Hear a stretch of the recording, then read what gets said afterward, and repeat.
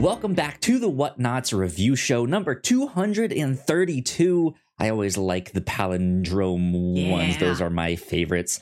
My name is Kyle Springer, and I am joined by Melissa Wilkinson. Melissa, how are you? I'm doing well. 232 was the room number of my favorite high school teacher. So this feels auspicious. You have a personal connection. I just like that it's a palindrome. I have no connection to it besides that. So there you go. If you guys did not know, each week here on the review show, we have a different story to talk about. Could be a comic, could be a movie, could be a manga, an anime, audio drama. Who knows? We read it, we watch it, we do what we have to do. We come back here and talk about it. This week, we are going to be talking about a comic book. We're going to be talking about the first two volumes of Die. I have the physical copy of Volume 1 right here in my hands here. I'm showing it off to the camera. Yeah. So yeah, we'll get to all of that in just a sec. Melissa, how was your weekend though? It's fine. I did a lot of laundry and I did a lot of Christmas party planning. Just very practical adult things. Yes. Yeah, it's starting to be that time of year for sure. We were starting to think about like what holiday decorations do we want to get now, because we have to put all our Halloween stuff away. I mean, I guess we don't have to, right? Yeah. But it was just like let's get some Christmas stuff. Where are we gonna put the Christmas tree? Where are we gonna hang the stockings? Which, by the way, we were shopping for some groceries the other day. We went to Winco. And we just perused their Christmas decorations and stuff that was up. And in the kids section, I happened to find a very fine Spider-Man stocking that I purchased for myself. So I have a Spider-Man stocking. Is it child-sized, or does it have room for adult gifts as well? I mean, I would assume adult gifts can fit in there. You like the same stuff. You still like candy bars and stickers. Right, yeah. I don't know. Yeah. What adult things were you thinking? A checkbook. God, who uses a checkbook anymore? A shaving kit. Very nice pen. It's a normal size stocking compared to the rest of them, but it was still just like, look, it's a Spider-Man stocking. We can't not get this, right? And I was like, yeah, we have to get this. I'm a huge Spider-Man dork, so that worked out perfect. Worked out good. It was a good weekend, for sure. Very nice. Comics. Let's start talking about Die. So I had heard of this book for a while. I know people really liked it a lot. I had always seen the covers at my local comic book store, stuff like that. I always thought they were really nice. It's like at first glance, if you don't know, it just seems like some weird abstract design on the cover. But this is a comic book about tabletop RPGs, so to speak. And so then once you know that, it's just like, oh, that's like the cutout to make like a D20 die or what have you. And so I was like, that's really cool. I like that. I like this design of this book. So I've been interested in wanting to check out this book here, but never really got around to it. And then recently I picked up Volume 1 because the comic book store didn't really have what I had ordered yet. So I was like, well, I'll just buy something else while I'm here. So I picked up. I love that that's your approach. You can't go into the comic book shop and not buy anything. You'll just you have to find something else. I've mentioned this. I've kind of mentioned this before on another one of my podcasts. Is that like even like when I'm buying something from Amazon, I feel bad if it's under $20. I don't know why. They're just arbitrary.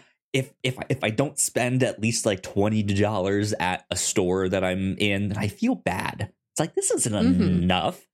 They don't appreciate my patronage truly if it's not $29 or more, right? So it was like, yeah, it's like I can get my like one single issue that they had in my box that was waiting, and that's like $5, or I can also add on something else and make it a little more substantial. Okay. So yeah, I picked up Die Volume 1 because I was wanting to get into it, and finally pitched it here on the show. Melissa, let me ask you this. What made you want to pitch this one, or want to pick this one of the stuff that I pitched last week? I don't even remember what the other stuff was now. I do like tabletop games. I'm not very into them. I've never played a very long campaign, and when I have played campaigns, they're in more contemporary, non-D&D tabletop systems. Sure. The longest games I ever played were in Monster of the Week and Masks by the Powered by the Apocalypse system, which is very, very simplified. Very rules light, more improv-y, not as like deep and crunchy as D&D. But I like the description of this. It reminded me of a lot of things. So sometimes I just pick things because I know the recommendation section is going to be easy. Sure. And we read something from Kieran Gillen not too long ago, which was we read the first 2 volumes of Once and Future just a couple months ago. Correct, yeah. And that was impressive work. So I thought I would try it out again. And I have to say, after reading this also, I don't know if Kieran Gillen's the right match for our show, because on both of these titles we read the 2 volumes, and I feel like I know just a fraction of what's happening. Like, I feel like we got just like the tiniest surface level of everything that is in this book. But also, I don't know if I ever want to do these on a monthly ongoing series, because these are so dense, I don't want to have to read them on a timeline. I feel like Kieran Gillen is a private personal journey you take on your own time. I'm of a similar mind. I don't know if I would say he's not a match for our show. I would still like to read more of his stuff. I read the first couple volumes of The Wicked and the Divine when they were first coming out. Ended up kind of falling off of that book. I think I just haven't found the right Kieran Gillen book for me, because Once in Future, very good, very, very entertaining, very deep and heavy into the Arthurian legend, and I just felt lost. I was just like, I recognize that this is great, but I feel 10 steps behind the entire time. And then a similar thing with this, I really liked what there was. And I'm not even someone who likes fantasy stuff in particular. True. But I liked what was there. I also recognized that, like, okay, he's pulling from a lot of fantasy stuff. Some that I recognize, some that I have no idea what this is. And I'm just not familiar with that. I'm also not a tabletop RPG player of any sorts. I play video games, so I kind of understand some of the concepts that do similar things. But right, like I just was just like, I'm not into this stuff in particular, and he has gone deep dive into all of this. So real quick, the physical copy here of Volume 1, it was in the digital version too. I looked to make sure, but there's a bunch of essays in the back of this, which they included in the single issues. That's something that I don't think we've ever really talked about much here on the podcast, is that sometimes in the single issues of a comic, they will put extra material in that as an incentive to buy the single issues, because that's often like, if no one buys the single issues, then maybe the book gets canceled. Though I think in more recent times that thinking has kind of changed, and hey, maybe wait and see for the first couple trades to see how those perform, and just stuff like that. But that's something that's interesting, that we haven't really encountered these books that have like essays in the back and stuff like that. But he was going into like how he came up with like all the classes in the character classes and why each character got each die that they were assigned in this. Yes. And I was just like, this is fascinating stuff. Yeah. But it like just over my head for most of it. So good stuff though. Let's do a plot synopsis though, because again, at the end of the day, I liked what we got in here a lot. I thought this was some fascinating stuff. When you said that reading Once and Future made us feel like we were 10 steps behind, I feel like with this book, I maybe only felt 4 or 5 steps behind. Sure. I think it is I feel little... like that's appropriate. Yeah. Yeah, it's a little easier to grasp than Once and Future was, but it is still very dense in symbolism, meaning, and allegory. Yes, absolutely.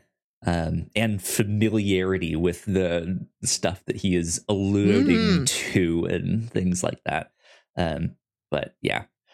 So Die, volumes 1 and 2 by Karen Gillan and Stephanie Hans. And then I believe it was Clayton Cowles that did the letters. This is about a group of kids in the 90s who play a tabletop RPG and, of course, get sucked into the game.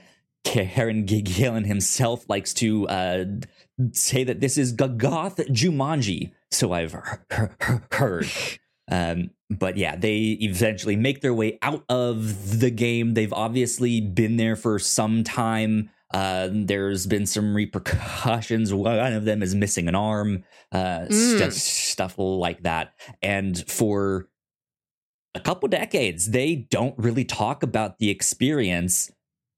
Also, partly because one of them didn't make it out. And they're not talking about why or what happened or stuff like that. They just don't talk about it. And they all kind of grow up and they go their separate ways. And then certain things start happening that, hey, maybe we need to go back into this game. It seems like maybe this kid that we thought died, maybe he's still alive. And so, yeah, they reunite and they go back into the game to find the world very, very different from how they left it. Things have moved on. Things have changed. And their friend is still alive. And he now seems to kind of be the one in charge of the world, like this godlike figure in the world here, and does not seem to be happy. So they have to figure out how to save him and get back out is what I gathered here. So especially when he was the literal game master when they were playing in like somebody's basement in 1991, and now he's sort of ascended to this weird god level over this fantasy realm, and it doesn't seem like he really wants to get out, or if he does, it's only if his players play by a very specific, ever-changing set of rules. Right. Like they can't just get out that easy. Yeah. It's an interesting book. Like I said, I'm generally speaking not a huge fantasy fan. All the like Lord of the Rings style stuff, Game of Thrones just really doesn't pique my interest all that much. Not to say that there can't be, good stories in that genre, but it's just not my first choice. And immediately I was like, oh, well, I'll have something to latch onto in this, when one of the characters is like, can I play as a cyberpunk? And I was like, yes. I am in. I like this character already. Here we go. Yeah. I'm like, I don't know if you knew that was in the book already when you picked it up, but it felt so serendipitous. And yeah, the game master lets her play as a cyberpunk, but she is the fantasy equivalent of what a cyberpunk would be. And that is fascinating. That is so inventive. Everything in her character class. Yeah, I like that because she has to like recharge her equipment every day with like I'm not sure exactly what it was, like a fairy gold or something like that. Yeah, and just it's like the fairy gold that like gold, yeah. Yeah, it disappears at every sunrise. So every day she has to go out and find this gold to like power herself. She can't stockpile anything, which is a big challenge when all these characters are in danger, and hers is the only power set that's able to help them. And every day they have to go scrounge out to find like 10 gold coins. And if they find 5, like they can't save them for the next day. Everything disappears. They have to find as much as they need on one day. Right. Yeah. Yeah. But then once she's fully powered up, she can like teleport and hack into all these systems and technology that's in there and do some fancy stuff. They have some really, really neat classes in here. The main character Ash, who in the real world is a guy, and then in the world of Dai plays as a woman. Her class is a dictator, which is not exactly what you think it is. They are these kind of like magician classes that can say something to you, like they have the power to say something to you, and then you will like, you have to obey. You are compelled to obey. But even within the systems of the world, the dictators aren't really the most powerful people in there. Like they are, there's laws restricting like what they can and cannot do. They have to be bound to someone else to do that. Like there's some really fascinating stuff of just about how all the worlds work exactly.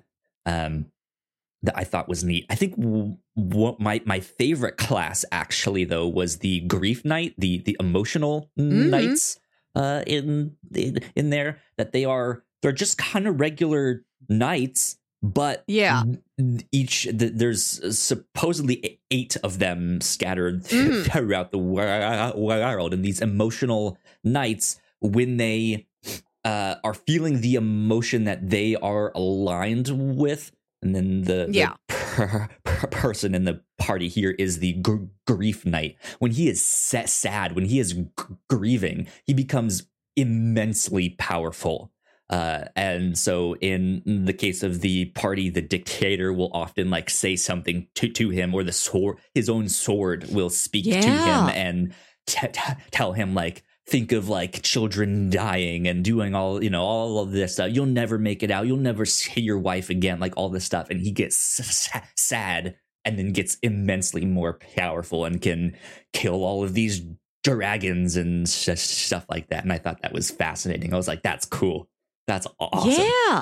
Yeah. I do really like that approach, that like the barbarian class that can have this berserker rage. It's like, what if you had berserker tragedy? What if you had berserker joy? Right. Yeah. Yeah.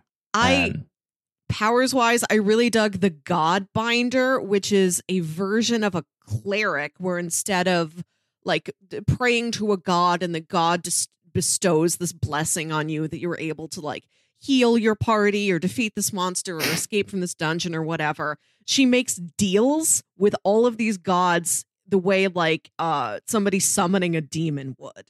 And she's constantly in debt to them. And she can get something out of a particular god, but she has to pay them back in some way. And I like the IOUs, yeah. Yeah. I like this very sort of financial, like, we're making not literally money, but like, I'm going to owe you favors. I'm going to call on you for help. And then there's going to be times when you don't answer me because I'm that far in debt. And okay, I can't go to this god. Let me try this other god. Let me go through my Rolodex. Who can I call? Yeah. What's interesting is in fantasy, you get a number of different religious relationships with religion in the world entirely, right? I think oftentimes when you think fantasy, you think like Middle Ages and like knights and castles and stuff like that, which might lead you to believe, hey, Christianity is kind of the main religious stuff, or you might have stuff that just absolutely has nothing to do with Christianity because it's some made up fantastical world, right? It's something else. Or they just don't mention religion, really. Like, they don't really get into it. So yeah, the fact that there are like these multiple deities and they go out of their way to say, like, you can only be a god binder if you're atheist, because it's you have to have a certain relationship with these guys. It's not like you believe in them and you're praying to them and worshiping them. It is a more like transactional, like you said, this like business like thing. It is this transactional relationship of like, all right, look, do this thing for me and I'll owe you, right? Which is also at the end of the day how a lot of people treat religion too. So that's interesting. But yeah, just fascinating twists on all of these classes. I like it a lot. And just so that we're mentioning the final one, just so that we're rounding out the party here, there's also a character type called the Fool, who's played by the guy who like doesn't really want to play the role-playing game. He's just there to hang out with his buds. Or like, no, it's just the guy who's like, I don't care about the rules, but I just want to have fun. I don't think the game is lame. I just want to come in here and do whatever I want. Like, I don't really care about the rules. I'm here to break stuff. I'm here to make whatever I think is the funniest choice in any situation and not like the actual most strategic choice. And so that character's got this sort of odd chaos magic around them where if they do like the stupidest thing possible, like that will help them win. Yeah. Exactly. So I would say go check this book out. I think there's a lot of stuff in there, especially if you are a fantasy fan. It is pulling from the obvious stuff like Lord of the Rings, from Chronicles of Narnia, and then one that is pulled from a lot that I'm not super familiar with. What's her name? What's the author's name? Charlotte Bronte. Yes. I'm not familiar with her at all. Me either. So there's allusions to works of theirs in there. But then also, yeah, if you like tabletop RPGs, check this book out. There also is an actual tabletop RPG version that Karen Gillan has made. So if you want to play that information is in the books here. I think it's also on his website or something like that. It's available. You guys can look it up and check it out. Also, the series in its entirety is pretty short. It's only 4 volumes, if I'm not mistaken. I didn't know we read that. half of it. Yeah. Okay. So we read these on Comixology Unlimited. I believe all 4 volumes are on there.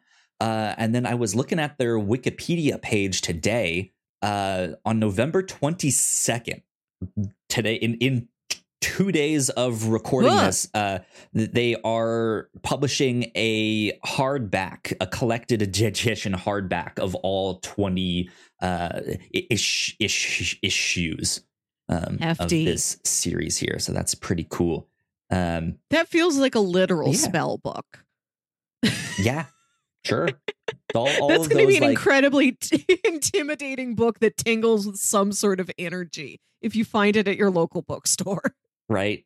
Exactly. So go check it out. I had a blast reading this, and the artwork is gorgeous. I really enjoyed the artwork. It's so like painterly. Like there's not a lot of like hard shapes or lines. It's like very strokey, very shadowy, like deep shadows, bright highlights. It really suits the work very well. It's a good match. Art and story. It's almost impressionistic too. Like there's a little bit of an abstraction to it, but it's also not in your typical like fantasy colors. Like I often think of like greens and browns and earth tones and stuff like that. This was very red and yellow and purple and black. Yeah, it was interesting for sure. So go check it out. That being said, we are going to take a break for some housekeeping, and we will be right back. And when we return, we will dive into the book a little bit more and get into some spoilers. So we will be right back. We put a lot of hard work into the shows that we make, and yes, we make multiple different shows here at The Whatnauts, and we'd love it if you check them all out. You can find out more information on our website at thewhatnauts.com, as well as your favorite podcasting platform of choice. When you type in The Whatnauts, all of our shows will pop up right there. Just don't forget to give us a nice rating and review if you like the shows. If you want to support what we do here at The Whatnauts, patreon.com/thewhatnauts is the best place to do that. You can support us for as little as $1 a month. You can get all kinds of exclusive content at the $3 tier. You can also get a shout out and a thank you on all of our shows at the $5 tier. You can support us on Twitch by subscribing to our channel at twitch.tv/thewhatnauts, and we would love to have you all join us for our live streams and talk with us in the chat. And lastly, we have merch. If you'd like to grab yourself a shirt or a sweatshirt or a mug or something else, go to thewhatnauts.com/store to pick up some merch today. And we are back. Big shout out to all of our Patreon supporters. Thank you all so much for supporting us. It means a ton. Thank you. Thank you. We love you. If you are a Patreon supporter at our $3 tier, don't forget that you have access to our Patreon exclusive podcast, The Pilots Club. And this month here in November, we covered Mystery Incorporated, a fan-made live-action adaptation of Scooby-Doo that is out there. We watched the pilot on YouTube. I believe there's like a total of 12 episodes out there in the ether. I think if you support them on their Indiegogo, I think you can get access to all of their episodes and stuff like that, or whatever crowdfunding platform they're using there. But we watched the first one, the pilot. We talk about that on the Pilots Club, which was a lot of fun. And then cool thing. Oh, yes. No, I wanted to remind people that a couple years ago, we did a series of Patreon bonus episodes that were various like quizzes and games. I think we did a trivia game. We took a bunch of personality quizzes, like which Sailor Moon character are you? Yeah. And one of these episodes was we made D&D character sheets. We never did anything with them. I don't remember what ours were anymore, but I know we did it. So go back there in our Patreon archives and you can find that. We made some dungeons, and I remember mine had some like deep, like chain smokers, like New York accent voice. I don't know why I went that hard on like, here's the accent that my character has, and it speaks like this. I think mine was like an elven bard who was supposed to be like the heir to this like very aristocratic family, and instead he's like, no, Dad, I want to play music. I want to be a bard. You just don't understand. So yeah, fun times. We had a blast with that.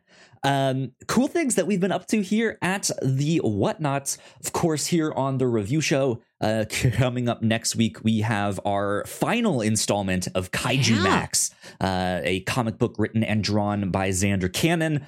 We have been rereading Kaiju Max for the past couple months here, and we are going to be finishing out our coverage on Kaiju Max. So be on the lookout for that. On the Captain's Log, we've been having a lot of fun over there, catching up on some pop culture news, all sorts of stuff like that. And then, of course, we have our Rotten Tomatoes movie prediction coming up at the start of December. So be on the lookout for that. And then for the Reactor Core, we're hoping, I'm hoping this works as well as I think it will. We will have our reactions to the finale of Star Wars Andor out Wednesday night. Okay. So this goes public on the Wednesday right before Thanksgiving here in the United States. And then Wednesday night when Andor releases, I'm hoping to have that out. Speaking of Thanksgiving, we will not be recording the Captain's Log this week, which also normally records on Wednesdays. My parents will be in town. I'm super busy. the reaction to Andor is only like a half hour thing. So I was like, I think I can squeeze that in if it's late at night. And do the finale, yes. Stuff like that. Yeah, and it's the finale, and I don't really want to be late on that there. But yeah. And then for the review show, we are still planning on recording. I don't think that's going to be on our typical Sunday morning. We might have to rejigger some things, move things around. So there's a chance that next week our episode on Kaiju Max might be a little bit later than normal. So keep some of that stuff in mind. One last thing for the Reactor Core. Right after recording this, Melissa, you and I are going to be recording our reactions to the first half of 1899, new show on Netflix by the creators of Dark, one of my favorite shows. So I am excited to dive into all of that stuff. I've seen the first 4, which is the first half. Some interesting mysteries, interesting things to talk about for sure. So I'm excited. Be on the lookout for all of that stuff. That's all of our housekeeping for now. Lots of stuff to enjoy. Cool. That being said, let's get on to some spoilers for Die. Bam, there we go. Die, volumes 1 and 2. So I say we start out with a little bit more of the art. Let's talk about a little more of the like art and character design. You flipped open to one of those interstitial pages, which I find really charming. In between the issues, there's just a little black and white, like quick casual line drawing of the kids in 1999, like as their normal, like human as themselves, not in the RPG, not playing a character. It's just them like listening to CDs or on a skateboard or playing with their dog or something. Their mom pinching their cheek as they're about to go to school, right? Yeah. Yeah, it's the only glimpses we get into this happy, normal childhood. Because the beginning of the book, I think, is told in flashback. It's Ash telling you about this game they were playing. So everything is done with this dramatic irony, with this narration of somebody who's lived through all this horror, through all this tragedy. So these drawings, these non-narrative drawings of the kids in between the issues, the only times you see them happy. It's like something really precious, this precious little treasure that's scattered throughout this dungeon. Yeah, I like it a lot. It's a great little interstitial, just like stop and breathe. Because like we said, each of the issues are very dense. Like this is it's a comic, which we'll get into a little bit later on. But yeah, it just kind of drops you in and is immediately off to the races. But yeah, I love the character designs here. Especially Ash. Her design is great. It's almost haunting, to be honest, because she is this like white-haired, red-eyed, almost witch. And just immediately, like, you're like on one hand, it's this picture of like, oh well, yeah, that you just look like a badass witch. Of course, like a kid from the 90s would want something like that. And then, since we're in spoiler territory here, by the end of this second volume, she kind of pronounces herself the evil queen. And is like, I'm taking over. Like, let me run this. And it fits. And it's like, I should have known this from the start, that she would be the evil queen and stuff like that, because she has that look. But they all have these like super fantastical, like even the cyberpunk has this like visor mask, like sunglass thing that almost makes her look like a falcon. Like it almost has this like bird like beak where her nose is and stuff like that. It just stuff just looks really, really neat in this that you wouldn't necessarily, I mean, I guess you would see it in like a typical fantasy RPG setting, stuff like that. But I think on top of the way the book is stylized and colored, it just has this like grittier feeling to it. So I think goth Jumanji fits. Like it fits really weird. Like our protagonist, definitely goth, and it's goth in the fact that we are in these centuries old. Godbinder is goth. The Grief Knight is goth. Yeah, right. That Grief Knight is a very goth phrase to say. It's true. Yeah. Yeah. They're literally in dungeons. Yeah. Exactly. But I like it. I think because it was colored this way, it was stylized in this way, it didn't feel like fantasy to me, even though I know it was. They're meeting with like elves, and there's dragons, and there's clerics and weird priests, and vampire, like all of this stuff in this world here. But it didn't look like I expected it to look. And I think that went a long way to helping me like get into the book and being like, hey, this is cool. I like this. So bravo to Stephanie Collins for creating the look of this world here, because it is beautiful. It is. Yeah.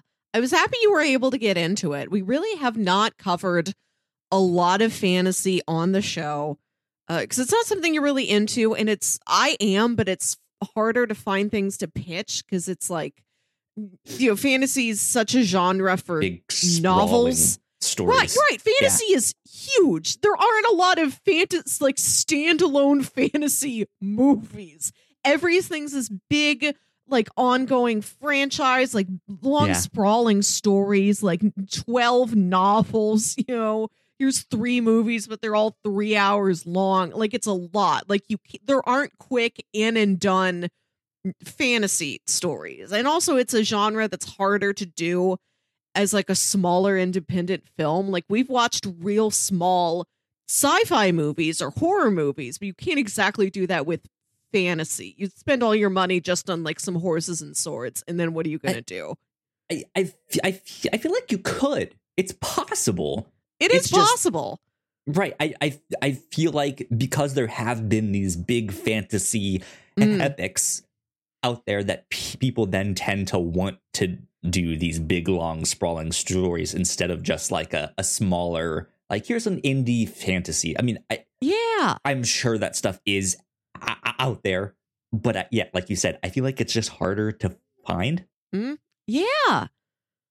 Maybe we'll have to see what we can find. I think the only fantasy we've ever covered has been in comic or in anime form. Like, we've watched things like The Devil is a Part-Timer.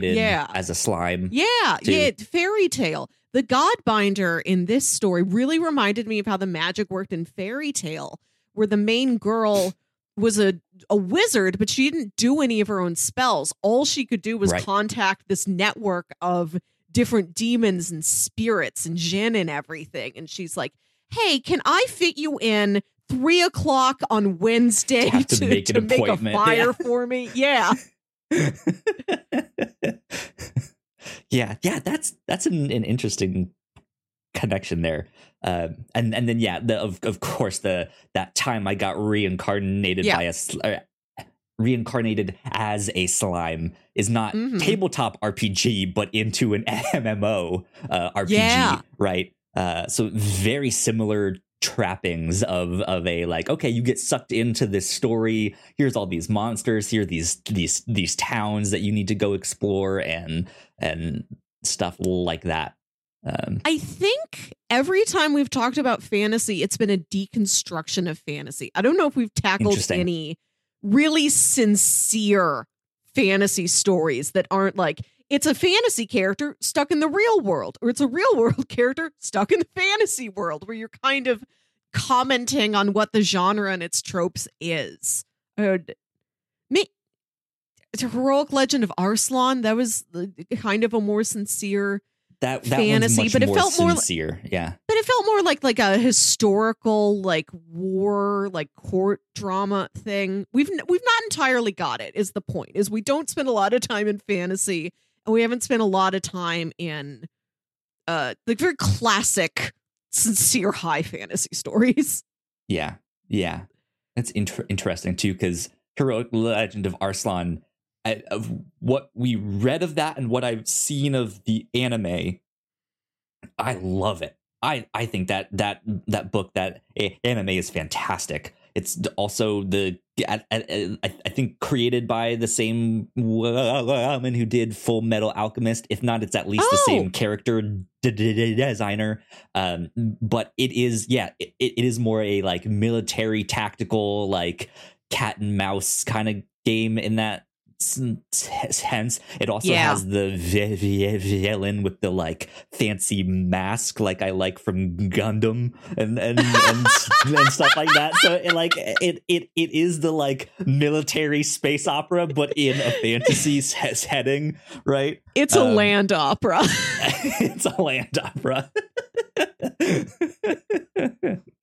But yeah, getting back to Dai though, and the artwork here, I am almost disappointed that the book is so short, because I feel like there's so much to explore in this, that I want to see what all these other towns look like. Like, hey, there's vampires that live in this world here. What does the like? Is there like a vampire city? Is that like, what does their area of the map look like? And I feel like besides Glass Town, we really haven't gotten to explore much of the world yet.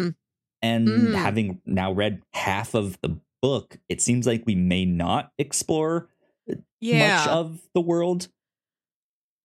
So I like that is in one sense a little disappointing to me, but it's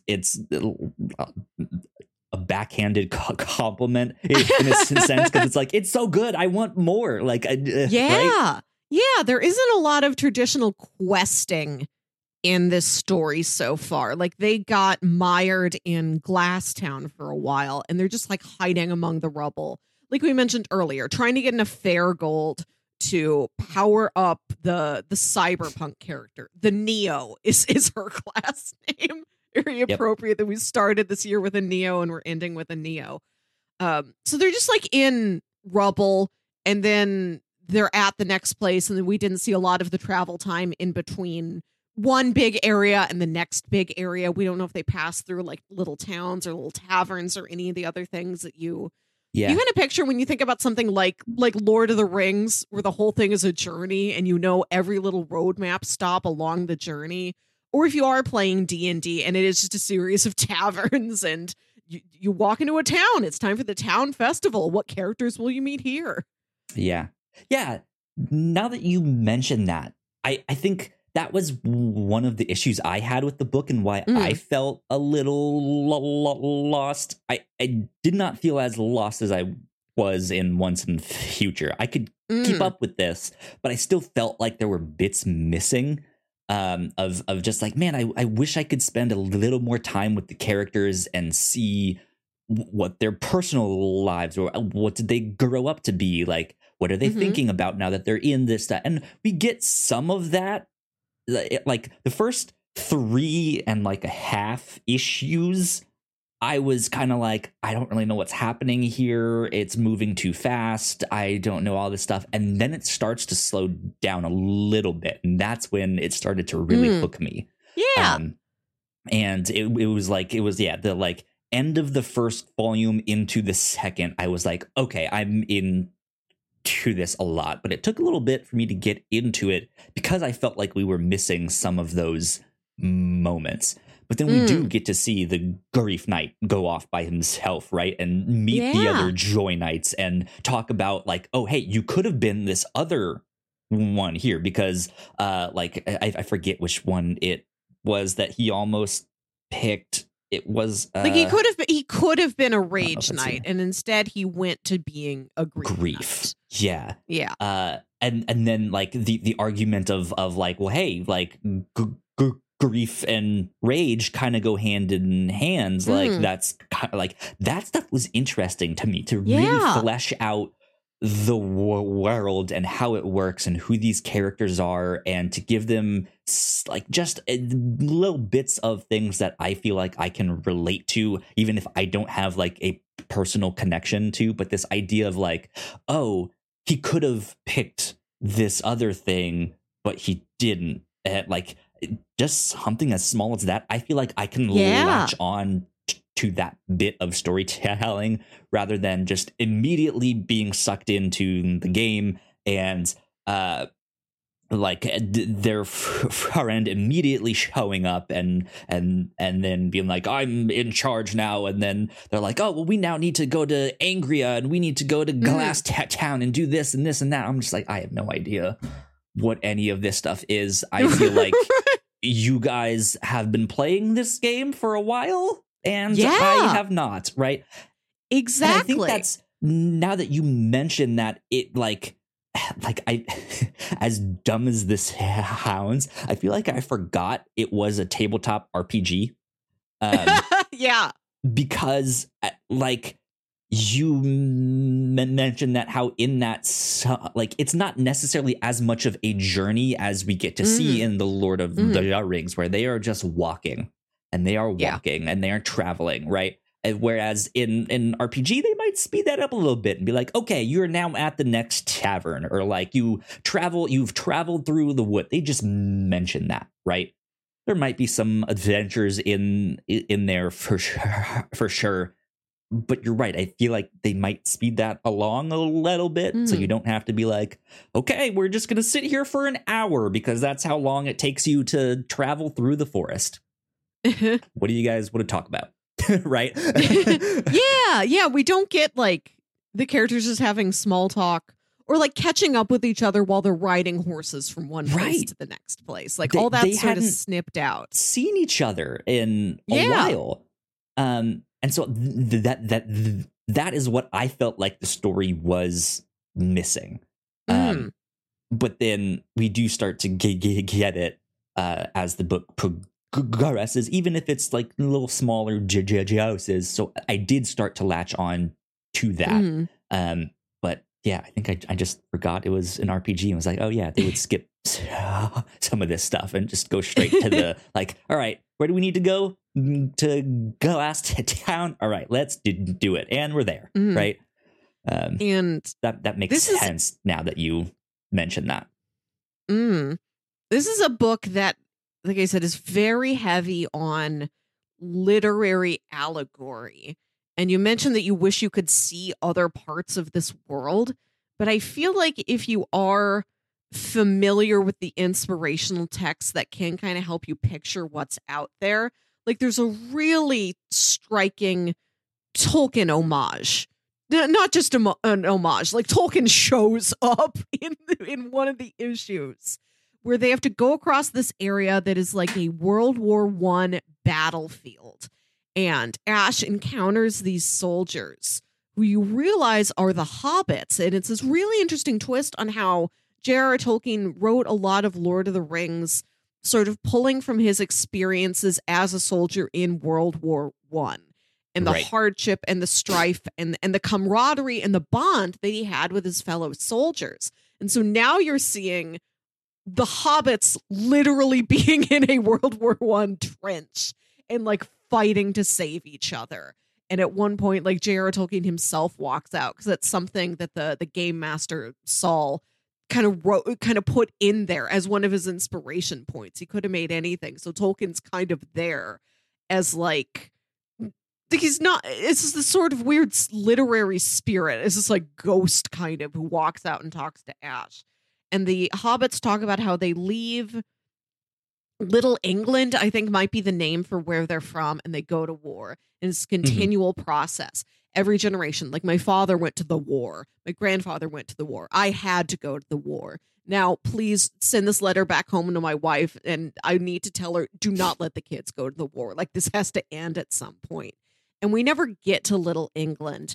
I think we see it in a couple panels as these Hobbit soldiers are remembering home.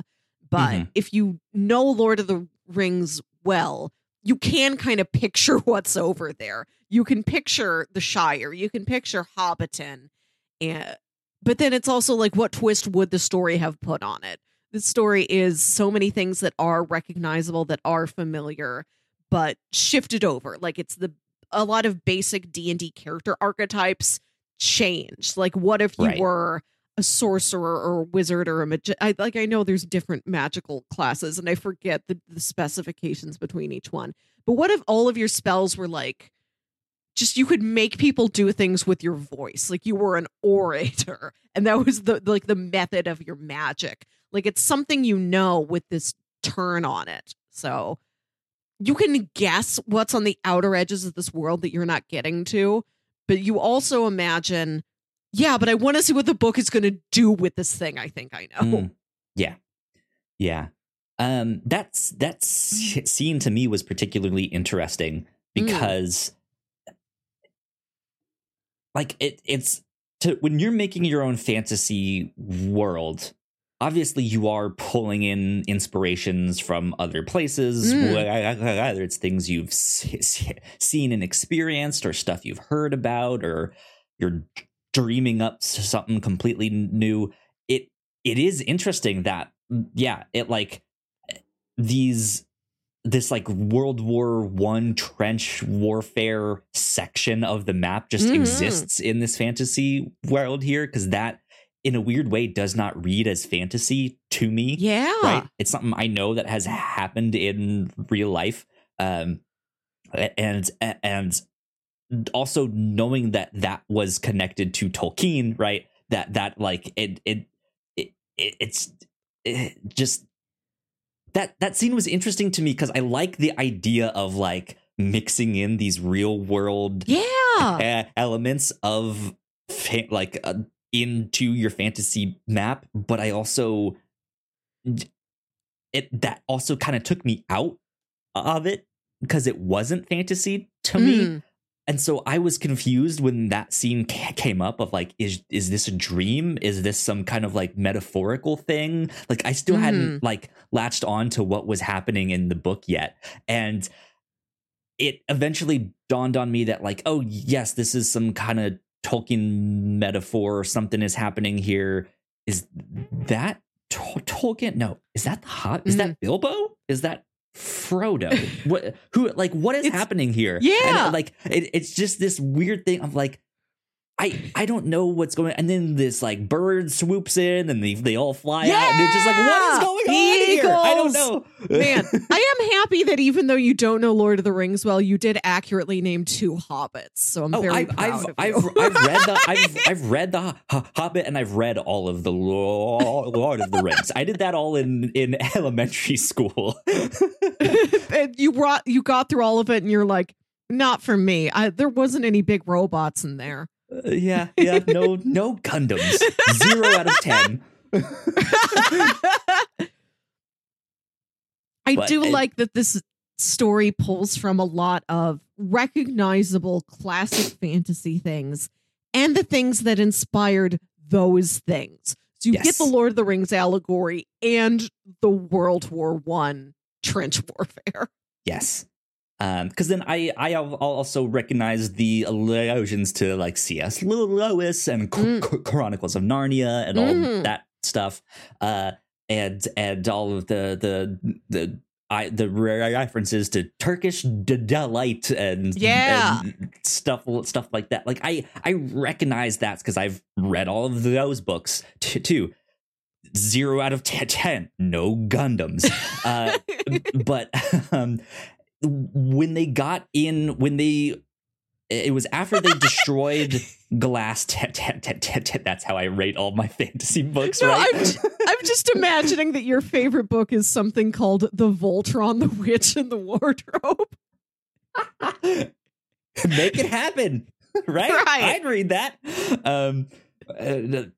But when it was after they destroyed Glass Town, and then they all admit that, like, hey, we were the ones that did this. It's all part of our plan, all that stuff. And then they get arrested and captured, and they're put in that jail.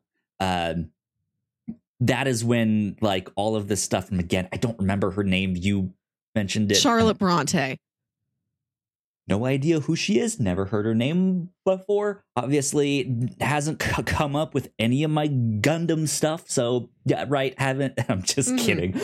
But no, I'm not familiar with her work. So all of that stuff coming in, that stuff read better to me because I wasn't familiar to it.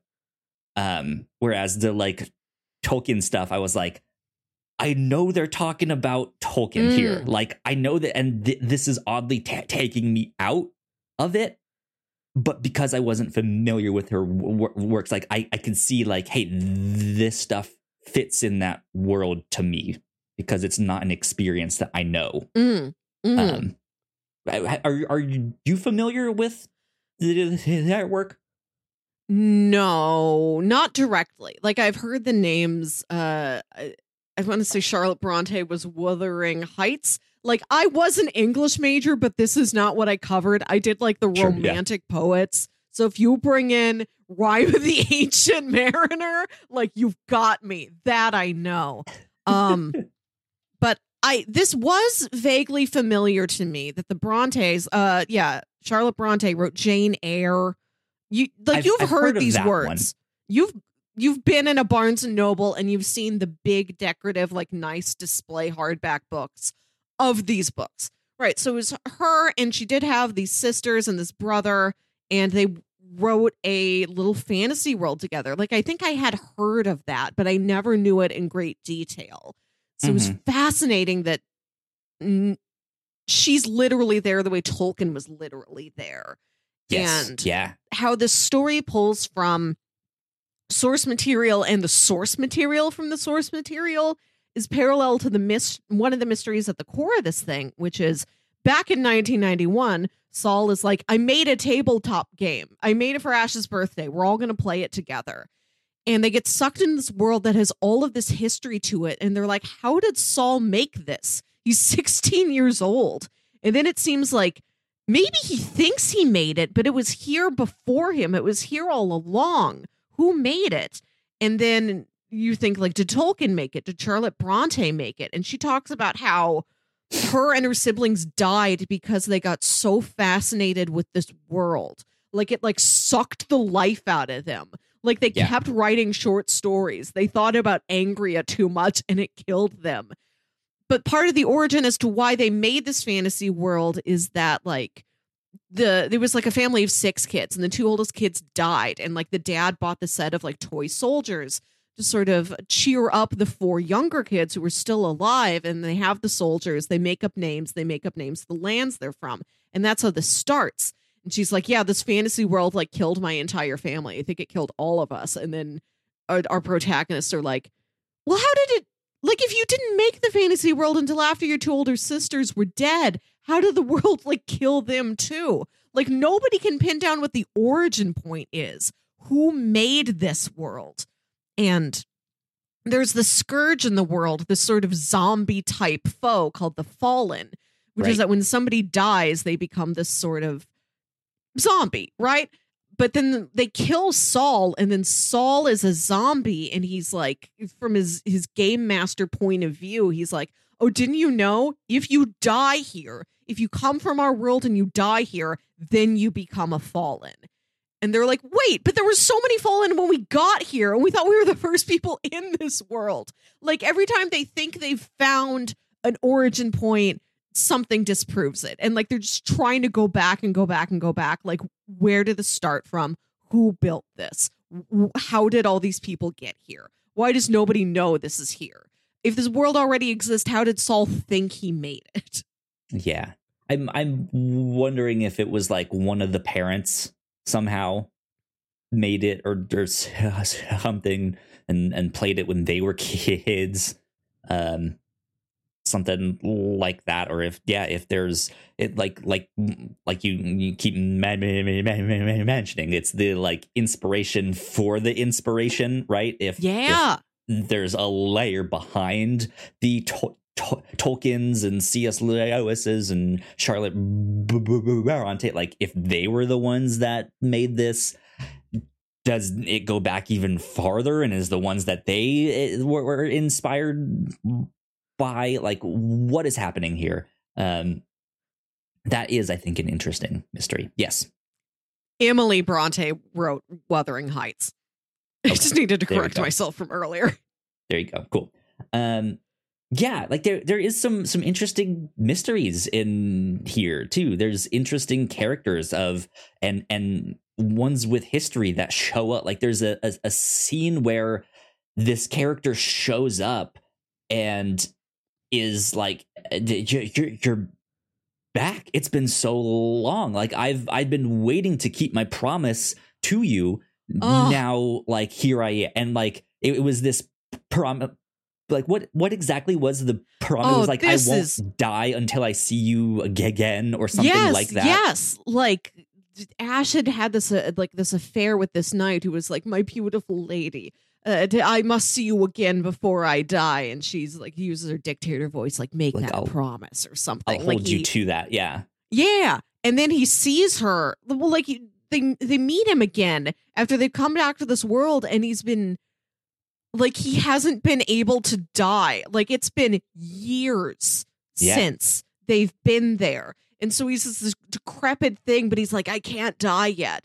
But my body is decayed to the point where I don't even have eyes anymore. So now I can't look upon your beauty. So he's stuck in this like living death with no solution. And I think Isabel has to like call down one of her gods to finally kill this guy, or grant him sight so that he can see Ash and then he can die.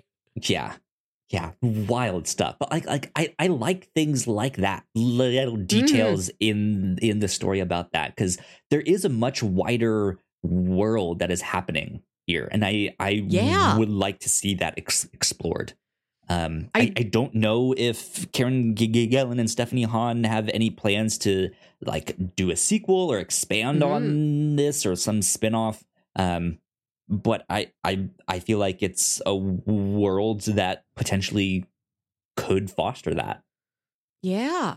I want to say that I really like what this book does with time, where these kids disappear into this game in 1991 and they emerge 2 years later. Like 2 years later, real time on Earth.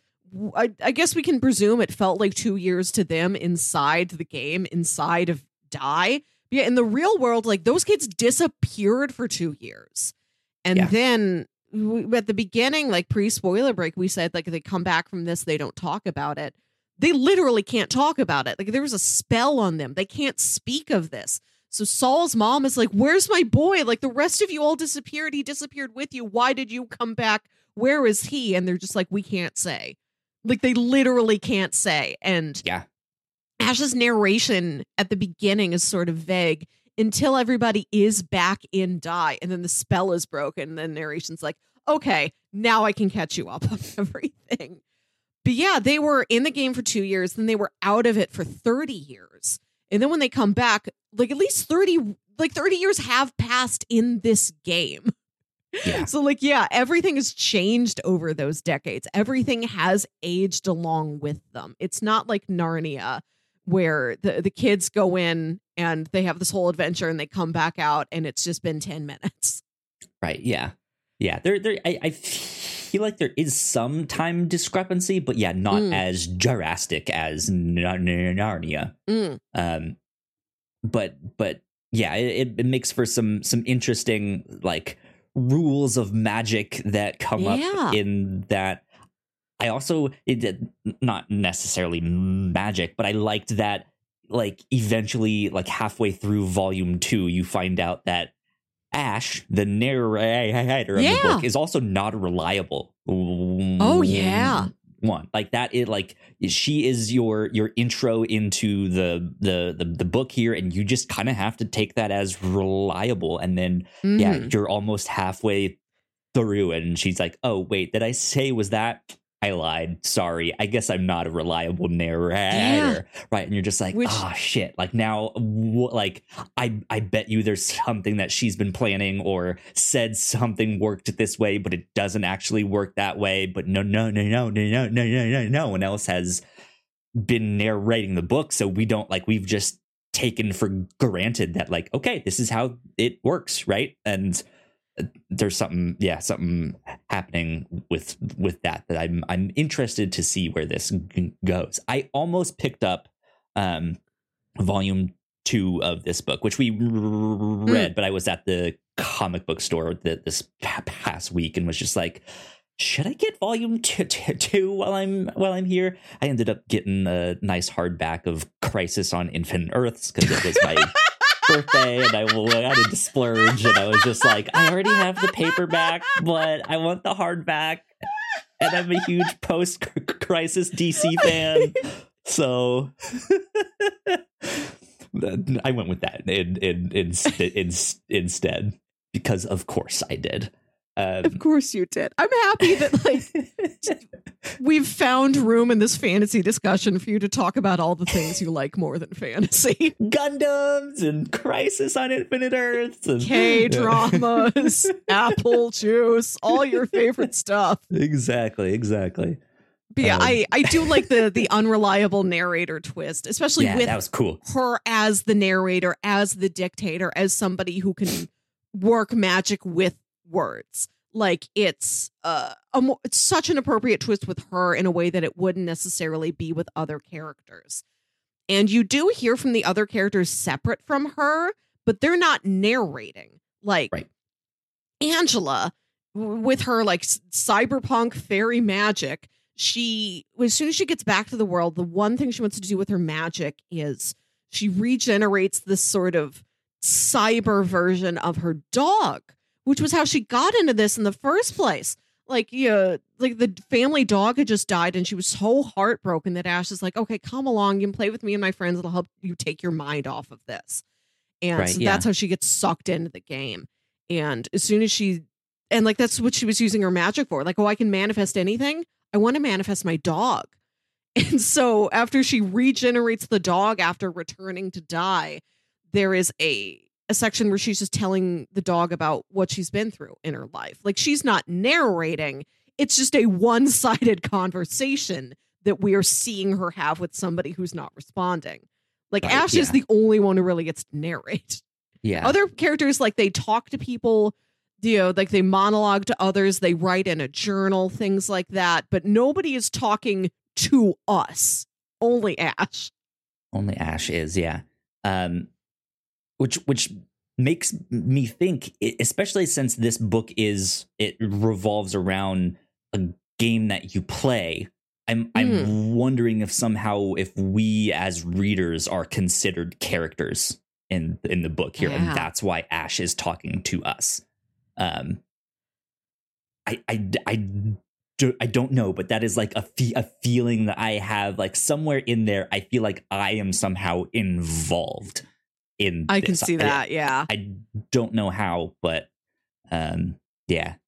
And then I also have to talk about the scene where they send all of the dictators to fight Ash, and like that like verbal sparring match, even though it's over so fast, right, was brilliant. I loved that scene. Because there is one of them that steps up and tries to do the spell, which is like literally like making Ash's blood boil inside her and like start leaking out, because it was like the spell is like your blood reviles your veins, which is just like, that is disgusting. But then makes it even more hardcore goth, right? When she's leaking blood from her eyes and stuff like that. But then as a counter, she says something like "love me to death" or something like that. Yeah. It is something like is just like, I wouldn't have thought of that, but that absolutely works in that situation. Yes. Where it's just like this completely just turns that. Yeah. Because she describes that first person who steps up as like, this is an amateur. Like, just they like so brave for standing up, but they don't got what it takes, you know? And then she hits him with that one spell, and it's just like, damn, that worked. Just like, that's awesome. So I enjoyed that scene a lot. Good stuff. We're now halfway done with the book, and it's the rest of it all is all on Comixology. I might even just go check the rest of this book out on there. I might do that also. We'll see. We'll see if I remember to come back to it after we finish Kaiju Max, because I feel like the history of the show is littered with me reading a comic, really liking it, and just never like turning my tablet on again to go get the next issue from the Comixology library. Absolutely. You can do it. Once you're in comics, you're in comics. Like an object in motion stays in motion. Yeah. Exactly. Like I read stuff for the show and then it's like, oh, my homework's done. And then I put my tablet away. Good stuff. Do you have any other things that you wanted to talk about here in Die?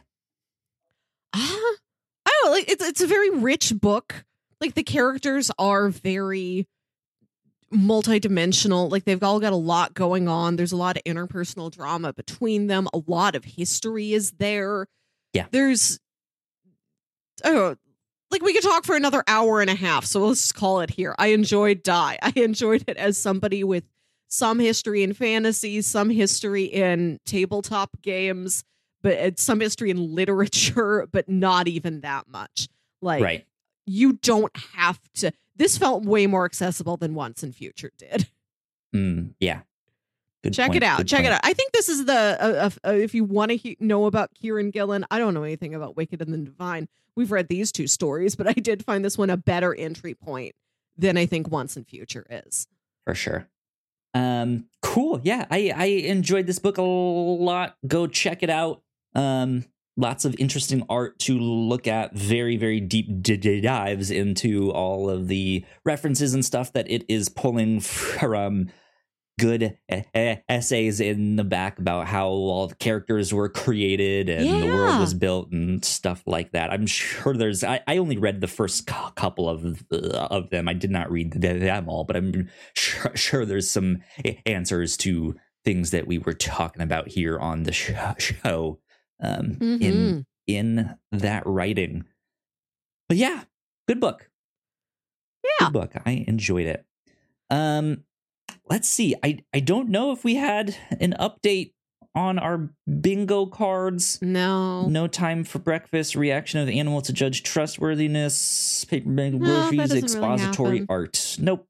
No. Nothing really happening here. So not much of a bingo update for this week. But Melissa, what would you recommend to people who liked this? What else might they want to check out? When you first pitched this to me, it reminded me a lot of It, Stephen King's It, which I have not read or like watched an entire adaptation of, either the Tim Curry miniseries or the Bill Skarsgård pair of movies. I don't remember the directors of any of these. You delineate them by who played Pennywise. That's how you do it. That works. But I've like listened to a Stephen King podcast called The King Cast. I listened to episodes on that show about it. Dead Meat, the horror recap YouTube channel. Like I've watched their videos about it. So I know this story secondhand. I'm interested in it, but it seems like just a lot to deal with. So I haven't interacted with it firsthand yet. But that is a story about these kids who sort of form a team and face a threat. And they think they've defeated it. They think they've escaped it. And then like 30 years later, they have to go back and face it again. Like Die is kind of like, what if Pennywise was a game? Like, what if he wasn't a clown? What if you played Pennywise? Pennywise was a boss you had to beat. And 30 years later, you're like, oh, the boss wasn't dead. We have to go back into the game again. Interesting. And of course, Stranger Things, a story about kids who are really into D&D, who have these classes that continue to have meaning. It like throughout the narrative. Like there's stuff in season 4 that is a callback to the games they were playing at the beginning of season 1. Like these, it's like one of the more minor parts of the show, but the characters do place a lot of importance on role playing and the roles they played within their party in the game, and how they want to live up to those roles in their real lives now that they are encountering real world threats. Mm-hmm. And when they encounter a threat, the only way they know how to describe it is in D&D terms. Like every foe and every fantasy foe in Stranger Things, the kids name after something from the monster manual. Right. Yeah. Yeah. Mm-hmm. Good stuff. Let's see here. I am looking up, let's see, slime. That time I got reincarnated by a slime is one that I would recommend. Up slime. We mentioned that here on the show. We've covered the first 5 volumes of that. That was episode 208 of the review show here. I would definitely recommend that. That was also one that, like, again, for someone who's not super into fantasy, that one was neat. It was better than I expected. And it's a very fun story, like literally, like it's fairly lighthearted. Like it's a character. It is a human man who, like a 38-year-old man who gets sucked into a fantasy world. He is reincarnated as a slime. And he keeps picking up friends more than he picks up foes. Every time he has an antagonist, they end up coming to terms really and respecting seeing him on each other's levels. Yeah. So he keeps growing this network of like friends and teammates and allies. And it's a very positive reading experience. Like it's a feel good read. That time I was reincarnated as a slime. Yeah. We also mentioned the heroic legend of Arslan, which we read the first 3 volumes of here on the show back on episode 103. You guys can also go check out that one. Other stuff I would recommend if you're interested in more like anime manga stuff, Dot Hack Sign, all of the like Dot Hack stuff, as well as Sword Art Online is stories about these characters or these people being sucked into a game and stuff like that. Let's see, what else? Is there any other kind of fantasy stuff that I would put in there? I would throw out the one where all the books are real. What's that comic we read? The Unwritten. Yes, the Unwritten. Let me see where that one is. I should have had that one here. The Unwritten. We read volumes 1 and 2 back on episode 155 of this podcast. That one was also, I really want to go back to that book too, because it's not necessarily a fantasy story, but it is a story about stories becoming real. And the ways in which like belief can kind of make them a real thing there, which is an interesting concept.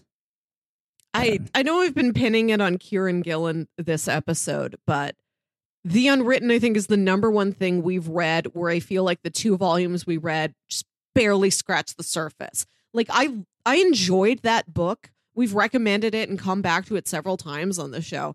But I have such a hard time describing it to people because I don't feel like I really read enough to really know what the story is about.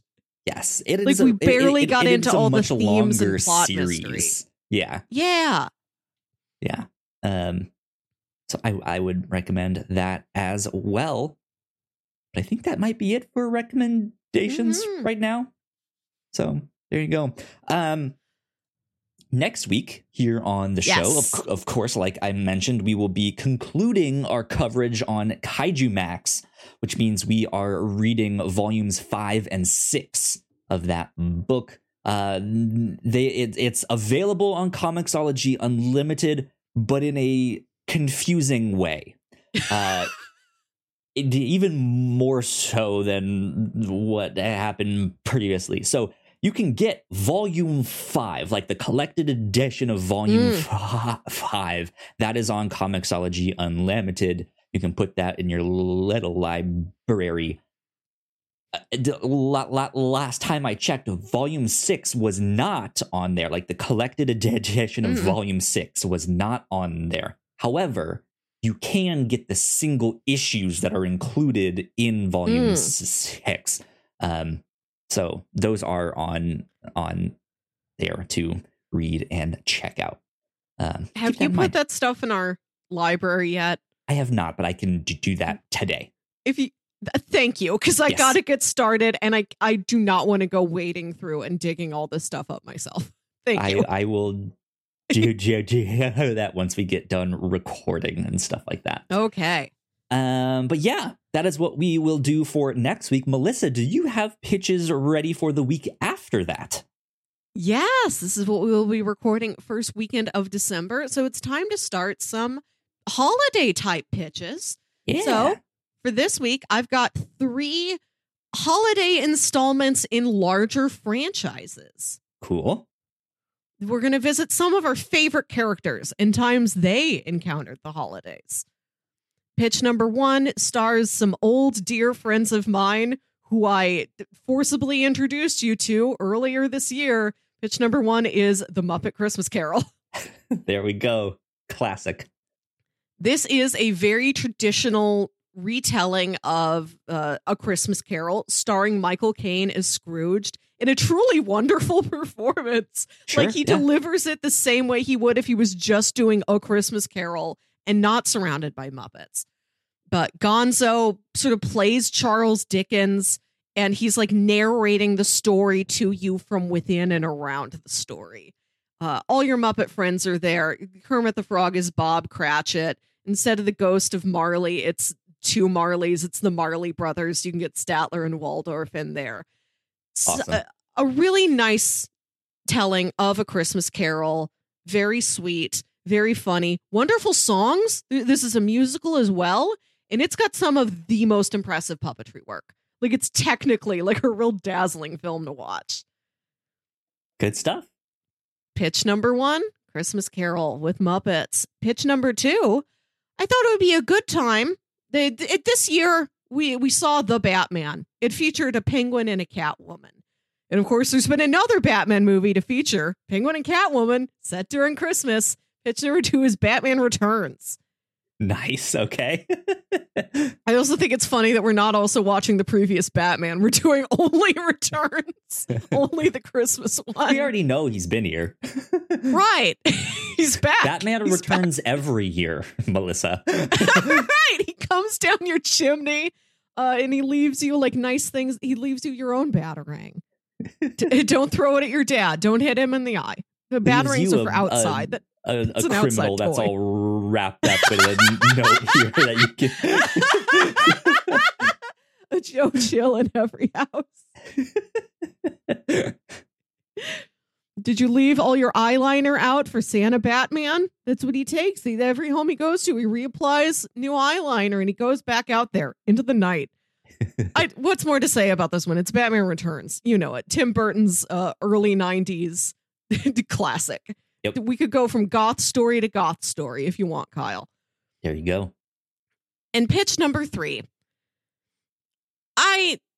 You would not call this an important piece of art, but it's an important piece of culture, and it's an important piece of legend.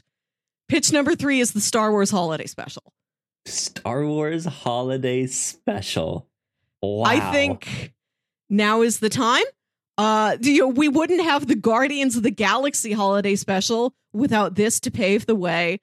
And you've been watching Andor, one of the most highly regarded pieces of Star Wars media, maybe the highest regarded one in our lifetimes. I know it's new, it's not even done yet, Absolutely, but I've heard nothing but exemplary things about Andor. And I would love for you to watch the finale of Andor, perhaps the highest Star Wars has ever gotten, and then immediately follow that up with the lowest point of Star Wars. I love the Star Wars Holiday Special. I find it this delightful piece of pop culture, like urban legend and ephemera. Like the fact that this was something we grew up hearing about, but great, didn't know yeah. if we would ever see. But now you go on YouTube, you can watch the whole thing. You can watch the whole thing as it aired in 1978 with all of the commercials. That's how I like to do it. You can watch like the Riff Tracks version. You can watch all these people doing reactions to the Star Wars Holiday Special. However you need to take this to make it go down easy on you, you can. Spoonful of sugar. Right. So Muppets, Interesting. Batman, or Star Wars. How do you want to take your holidays this year? Oh, interesting. What do I want to do? I feel like we should do more Muppets. We've got Really? the Muppets on the show once before this year. In part because yes, I know about the Muppets, but I don't know about the Muppets. I don't know anything about them. I've seen Treasure Island, I think, when I was a kid, stuff like that. But yeah, I had not seen the Muppet movie when you showed that to me. That was my first time watching it. I know I've seen the Muppets Christmas Carol before. I couldn't say when exactly. But yeah, why not get some more Muppet content on the show? Why not? I really thought you'd go for Batman, or like when I realized, I've never brought up the Star Wars Holiday Special. Like that was the light bulb moment that I had to build the series of pitches around. At some point we are doing the Star Wars Holiday Special. Why it doesn't not? have to be this year, but in the life of the show, I need to talk about it. Absolutely. It must be reviewed.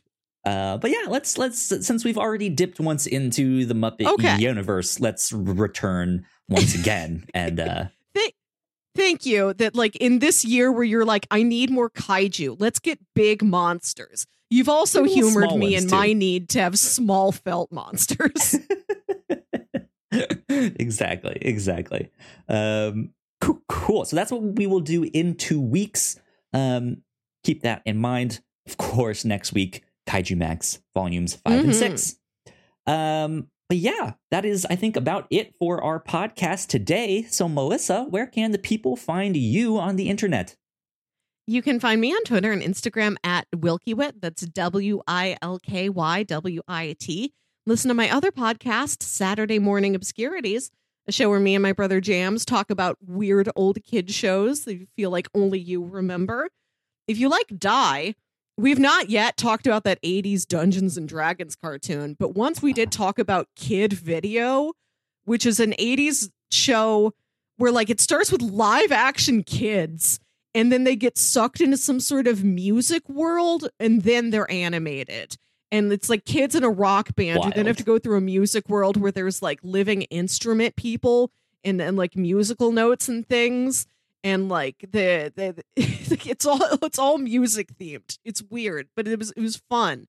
Then we I almost guarantee you Kieran Gillen had that as part of his research for this book. I just have a feeling because Kieran Gillen is also really, really into pop music. Oh, that tracks. One of the first books that I like heard his name on was a book called Phonogarium. It's all about music, and I haven't read the book, so I don't even know exactly.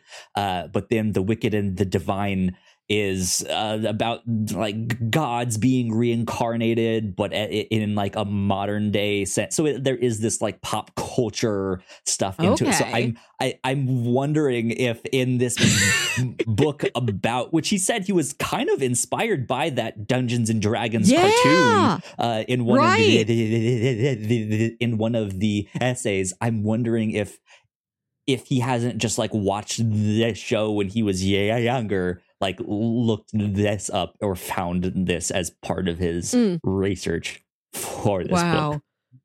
Kieran Gillen, where is our dramatic, gritty retelling of Kid Video? Exactly. Exactly. You guys can find me at Yo Kyle Springer on Twitter if you'd like to stay up to date with all of the stuff that we do here at The Whatnauts. We are at The Whatnauts on Twitter. I will also be posting all of our stuff on Co-Host from now on. I'll talk more about that on the Captain's Log, one of our other podcasts. But yeah, this is number 232 of The Whatnauts. I was about to say Reactor Core That's review next. show. Yeah, that is a different podcast. But yep, we will see you all next time. Bye. Bye.